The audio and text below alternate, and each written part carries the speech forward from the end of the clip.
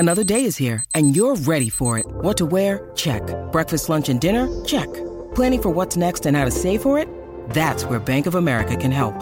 For your financial to-dos, Bank of America has experts ready to help get you closer to your goals. Get started at one of our local financial centers or 24/7 in our mobile banking app. Find a location near you at bankofamerica.com/talktous. What would you like the power to do? Mobile banking requires downloading the app and is only available for select devices. Message and data rates may apply. Bank of America N.A., member FDIC. When you need mealtime inspiration, it's worth shopping Kroger, where you'll find over 30,000 mouth-watering choices that excite your inner foodie. And no matter what tasty choice you make, you'll enjoy our everyday low prices, plus extra ways to save, like digital coupons worth over $600 each week. You can also save up to $1 off per gallon at the pump with fuel points. More savings and more inspiring flavors make shopping Kroger worth it every time. Kroger, fresh for everyone. Fuel restrictions apply. You're listening to CLE Rocks, the podcast from the birthplace of rock and roll. If you like what you hear, please subscribe and give us a 5-star review. Now, on with the show.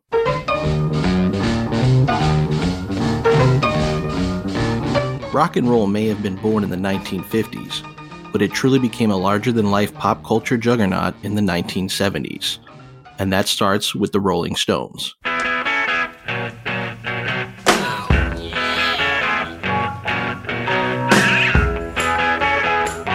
The Stones' 1972 American tour in support of Exile on Main Street wasn't just a peak moment for the band. It changed the music industry, with its brilliant musicality, scale, legendary recounting, and adherence to the mantra of sex, drugs, and rock and roll. The Rolling Stones would spend less than 2 months on tour in America, but it was a whirlwind of a track, featuring 48 dates, including a memorable stop at the Outdoor Rubber Bowl in Akron, Ohio. This is the story of how a band embarked on one of the greatest live runs in music history, one everyone who had the privilege of witnessing will never, ever forget.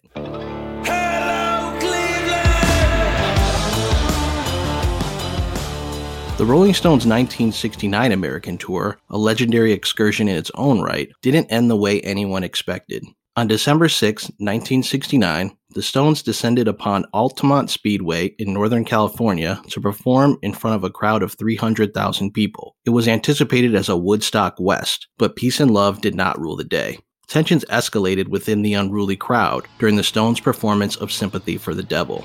A fight broke out, leading to a scuffle between the Hells Angels, serving in a security function at the show, and a concertgoer brandishing a gun. The concertgoer was stabbed by the Angels and killed. It would mark the start of an intense period for the band, who was in the midst of a creative peak. In 1971, the Rolling Stones would release Sticky Fingers, which marked the debut of the band's trademark tongue logo, the arrival of Mick Taylor, and featured landmark hits like Wild Horses and Brown Sugar.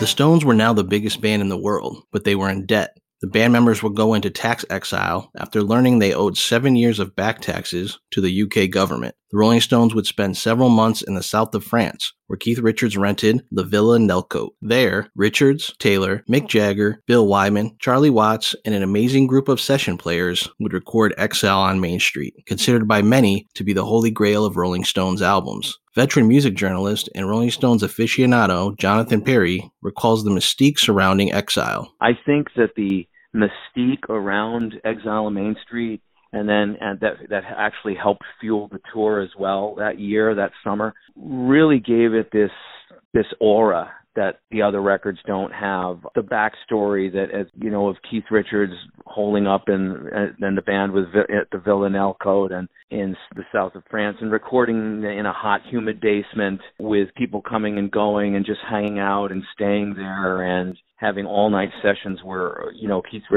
would, you know, get up and probably get ready to work at 3 o'clock in the morning. And, I mean, all that feeds into the mystique, and I think the legend, the almost kind of myth that Exile on Main Street has become, the kind of circumstances in which it was recorded. Exile on Main Street would arrive in May 1972, shooting to both number one in the US and the UK, selling close to 1 million copies in its first week. Its success was comparable to the Stones' previous two classic albums, Let It Bleed and Sticky Fingers, But as Perry points out, Exile on Main Street had a vibe unto its own. I think what holds the album together and what gives it some of the weight of its greatness is that it's an album that's really not about individual tracks. It's really an album of mood and atmosphere. The fact that the Stones sound is actually kind of murkily recorded, but which fits the Stones' kind of rough, imperfect sound. But I mean, you can hear all of the kind of number of their influences there.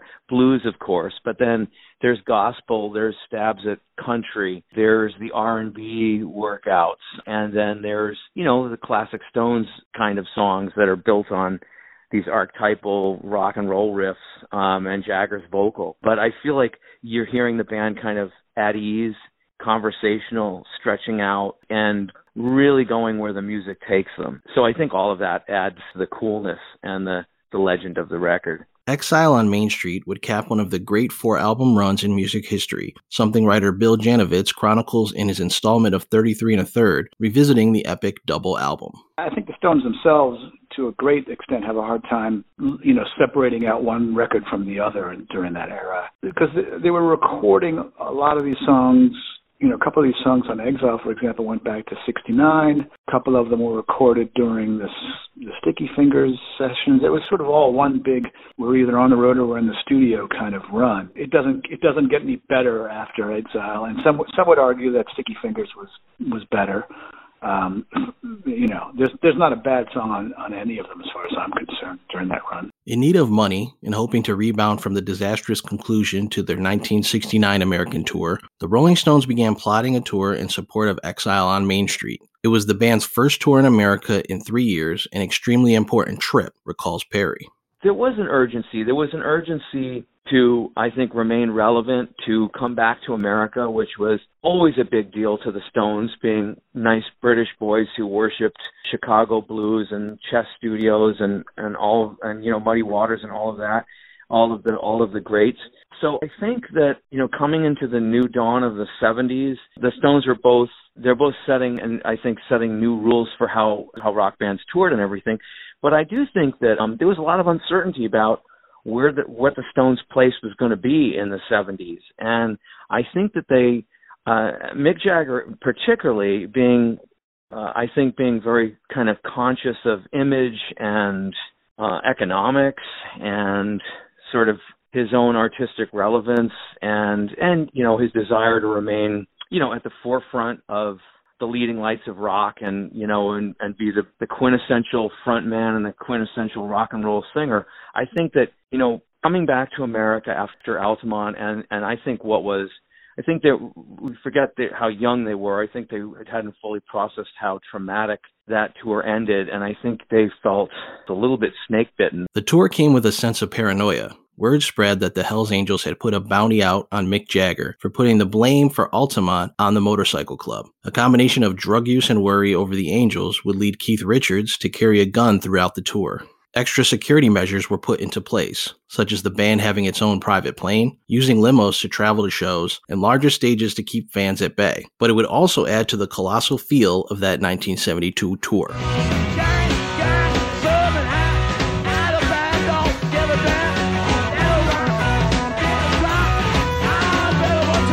The private plane came with the new Tongue logo painted on it. The stage featured 40-foot mirrors with a lighting system that would reflect back onto the band members. Celebrities like Truman Capote, Bob Dylan, Zsa Zsa Gabor, and Woody Allen would tag along at various stops. The run would become known as the STP Tour, short for the Stones Touring Party, as the press followed the Stones' every move like it was detailing a presidential election. One of the ways in which it changed the way rock stars or rock bands are perceived is that the band themselves really on a tour were regarded as these kind of exotic objects and given lavish media attention.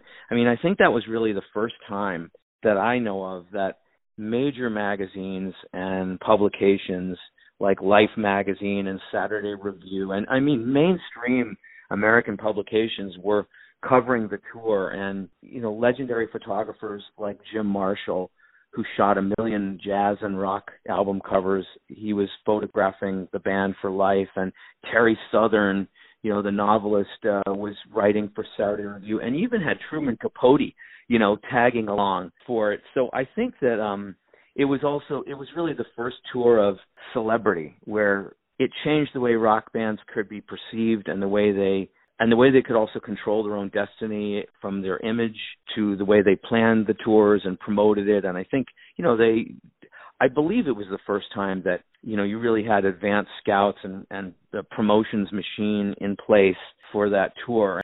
The Stones certainly gave the media material they needed. Cocaine and alcohol were in full view. Just about every stop on the tour featured a heavy police presence and numerous arrests of concertgoers. At the Stones show in Montreal, a bomb blew up the band's equipment van, causing replacement gear to be flown in. During a stop in Chicago, the Rolling Stones stayed at Hugh Hefner's Playboy Mansion. Then, while in Rhode Island, Mick Jagger and Keith Richards were arrested after a fight with a photographer. The duo was eventually bailed out by then Boston Mayor Kevin White, just so they could fulfill the band's tour stop at the Boston Garden. Despite all the debauchery and mayhem, they were secondary to the music, as the Stones routinely put on one of the greatest live shows the world had ever seen. Mick Jagger in particular was coming into his own as a lively frontman that owned every inch of the stage.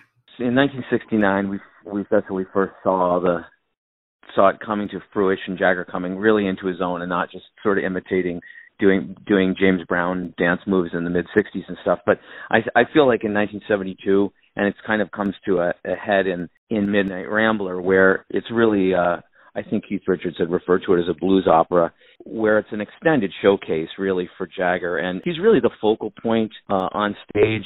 People forget, I think people now take for granted Mick Jagger as, an all-time frontman or the all-time frontman.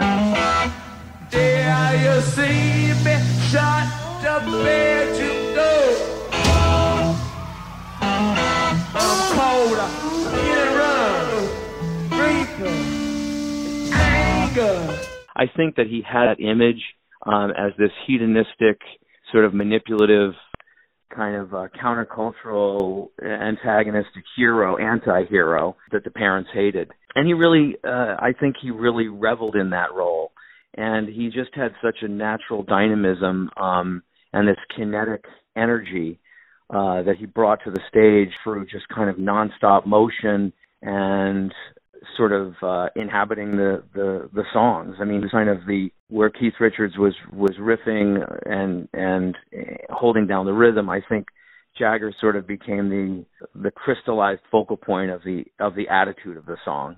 The Rolling Stones played just 2 outdoor concerts on that 1972 tour, including a stop on July 11th at the Akron Rubber Bowl. The football stadium, which began hosting major rock and roll concerts that summer, had put together a stacked lineup of performers. It included Faces, Black Sabbath, Eagles, the Allman Brothers Band, and Jefferson Airplane. But nothing was bigger than the Stones, recalls pop culture historian and Vermilion native Dave Schwensen. It was big news when they were touring. I mean, we didn't have the Beatles anymore. It was the Stones. And, they were coming to Akron. Are you kidding me? Let's go. Because they made a big splash in '69. Even that tour we were following. They didn't come to Cleveland. They came to Detroit, and I was too young to go. My parents, I wanted to drive up. I was probably 16. My friends, and now they wouldn't let us go. They came back. We've been waiting all these years then until 72. As if the Stones' 1972 tour wasn't big enough, it included Stevie Wonder as the opening act. The Motown R&B star was on the verge of his own creative peak, having just released Music of My Mind that March. Wonder would often join forces with the Rolling Stones for a performance of his song Uptight in the band's hit Satisfaction, led by Wonder and Mick Jagger.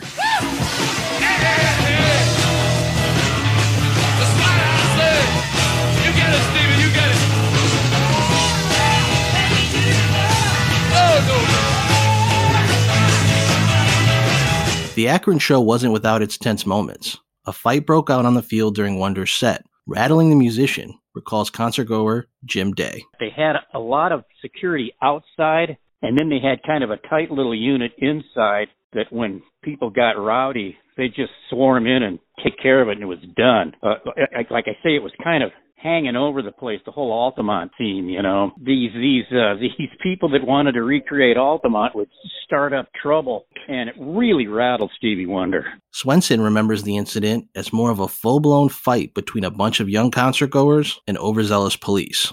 It was that era, too, with all the protests and everything going on, and the Stones, that summer, I remember specifically that tour following it, and, it was a lot of violence. I think we're and in Akron, the rumor was, and I've always heard since, that some kids down there were smoking pot or selling pot, something like that. And the cops were not going to let that happen. So during Stevie Wonder's set, I mean, there was a line of policemen. You can still picture it, going through the kids, and the kids were fighting back. I'm sure the billy clubs were out. I remember one cop, it was bald. I always remember this because he was bleeding out the top of his head. It was a real scene. Oh my gosh, they're going to cancel this whole thing. The show was not canceled. Once it was dark out, the Rolling Stones took the stage for a near-perfect 15-song set bookended by Brown Sugar and Street Fighting Man. The concert at the Rubber Bowl was captured on a fan recording and circulated as a bootleg. The STP tour would continue in the same way for 2 more weeks, incidences of violence coinciding with amazing live shows. Things would conclude during an epic 4-night stand at Madison Square Garden in New York City. Ladies and gentlemen, the Rolling Stones. More than 500,000 people mailed in postcards in hopes of earning the right to buy tickets to one of the 4 shows. The cost of a seat in 1972, just $6.50, though tickets were resold on the streets for as much as $100. I'm feeling so tired, can't understand it. Just had a 4 night sleep.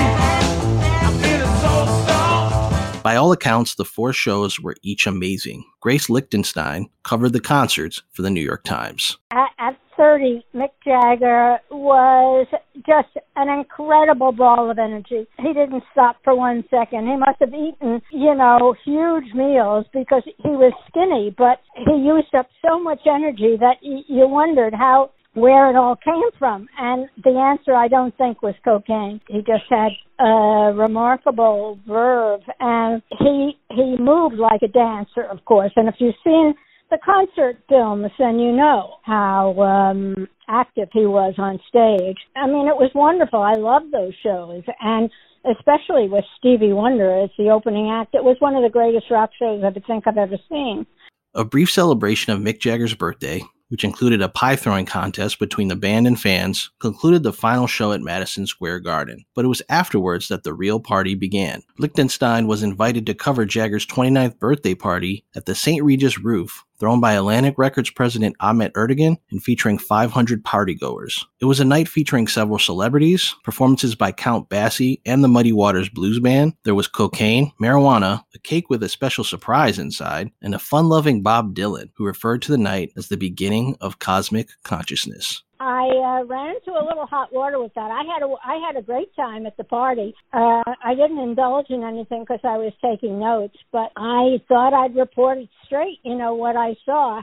And when the story appeared, I guess Ahmet Ertegun complained to the Times that I would suggest that there were drugs in use because he was worried about, I don't know, the consequences, exactly what those consequences. I don't think there were any consequences. They were just in the story. But I mean, it was pretty freewheeling. The 1972 American tour would net the Rolling Stones more than $2 million in profits. It was a rousing success by all accounts, but also perhaps the end of an era for the band, says Perry. It was the tour that was kind of big business, and I think that's when the band started to become a brand with the Lips and the Tongue logo, and it was they were sort of coming into their own as kind of their own corporation, their own juggernaut. I don't think their music was quite as urgent or as necessary to culturally, in terms of having the relevance that, a generation was looking to them and waiting with bated breath on their next record. I think a lot of people look forward to the next record because we're fans, but I don't think it was, a matter of breaking new ground or making the next major statement. Of course, the Rolling Stones are still touring today, and while nothing would ever equal the 1972 run, Janovitz insists the band is still something to marvel at. I think they've only grown in stature with their longevity. There were many periods, many times where they were written off. Rock and roll itself was only 25, 30 years old by 80, so it was still a relatively young thing. And here, how old can these people keep going? They're going to be old men up on stage. And I went to go see them in 2013, and they kicked ass. They were truly great. Thank you for listening to CLE Rocks. For more episodes, visit our pages on Acast, Apple, Spotify, and your favorite podcast directories. Thanks to everyone who participated in this episode. I'm Troy L. Smith. Until next time.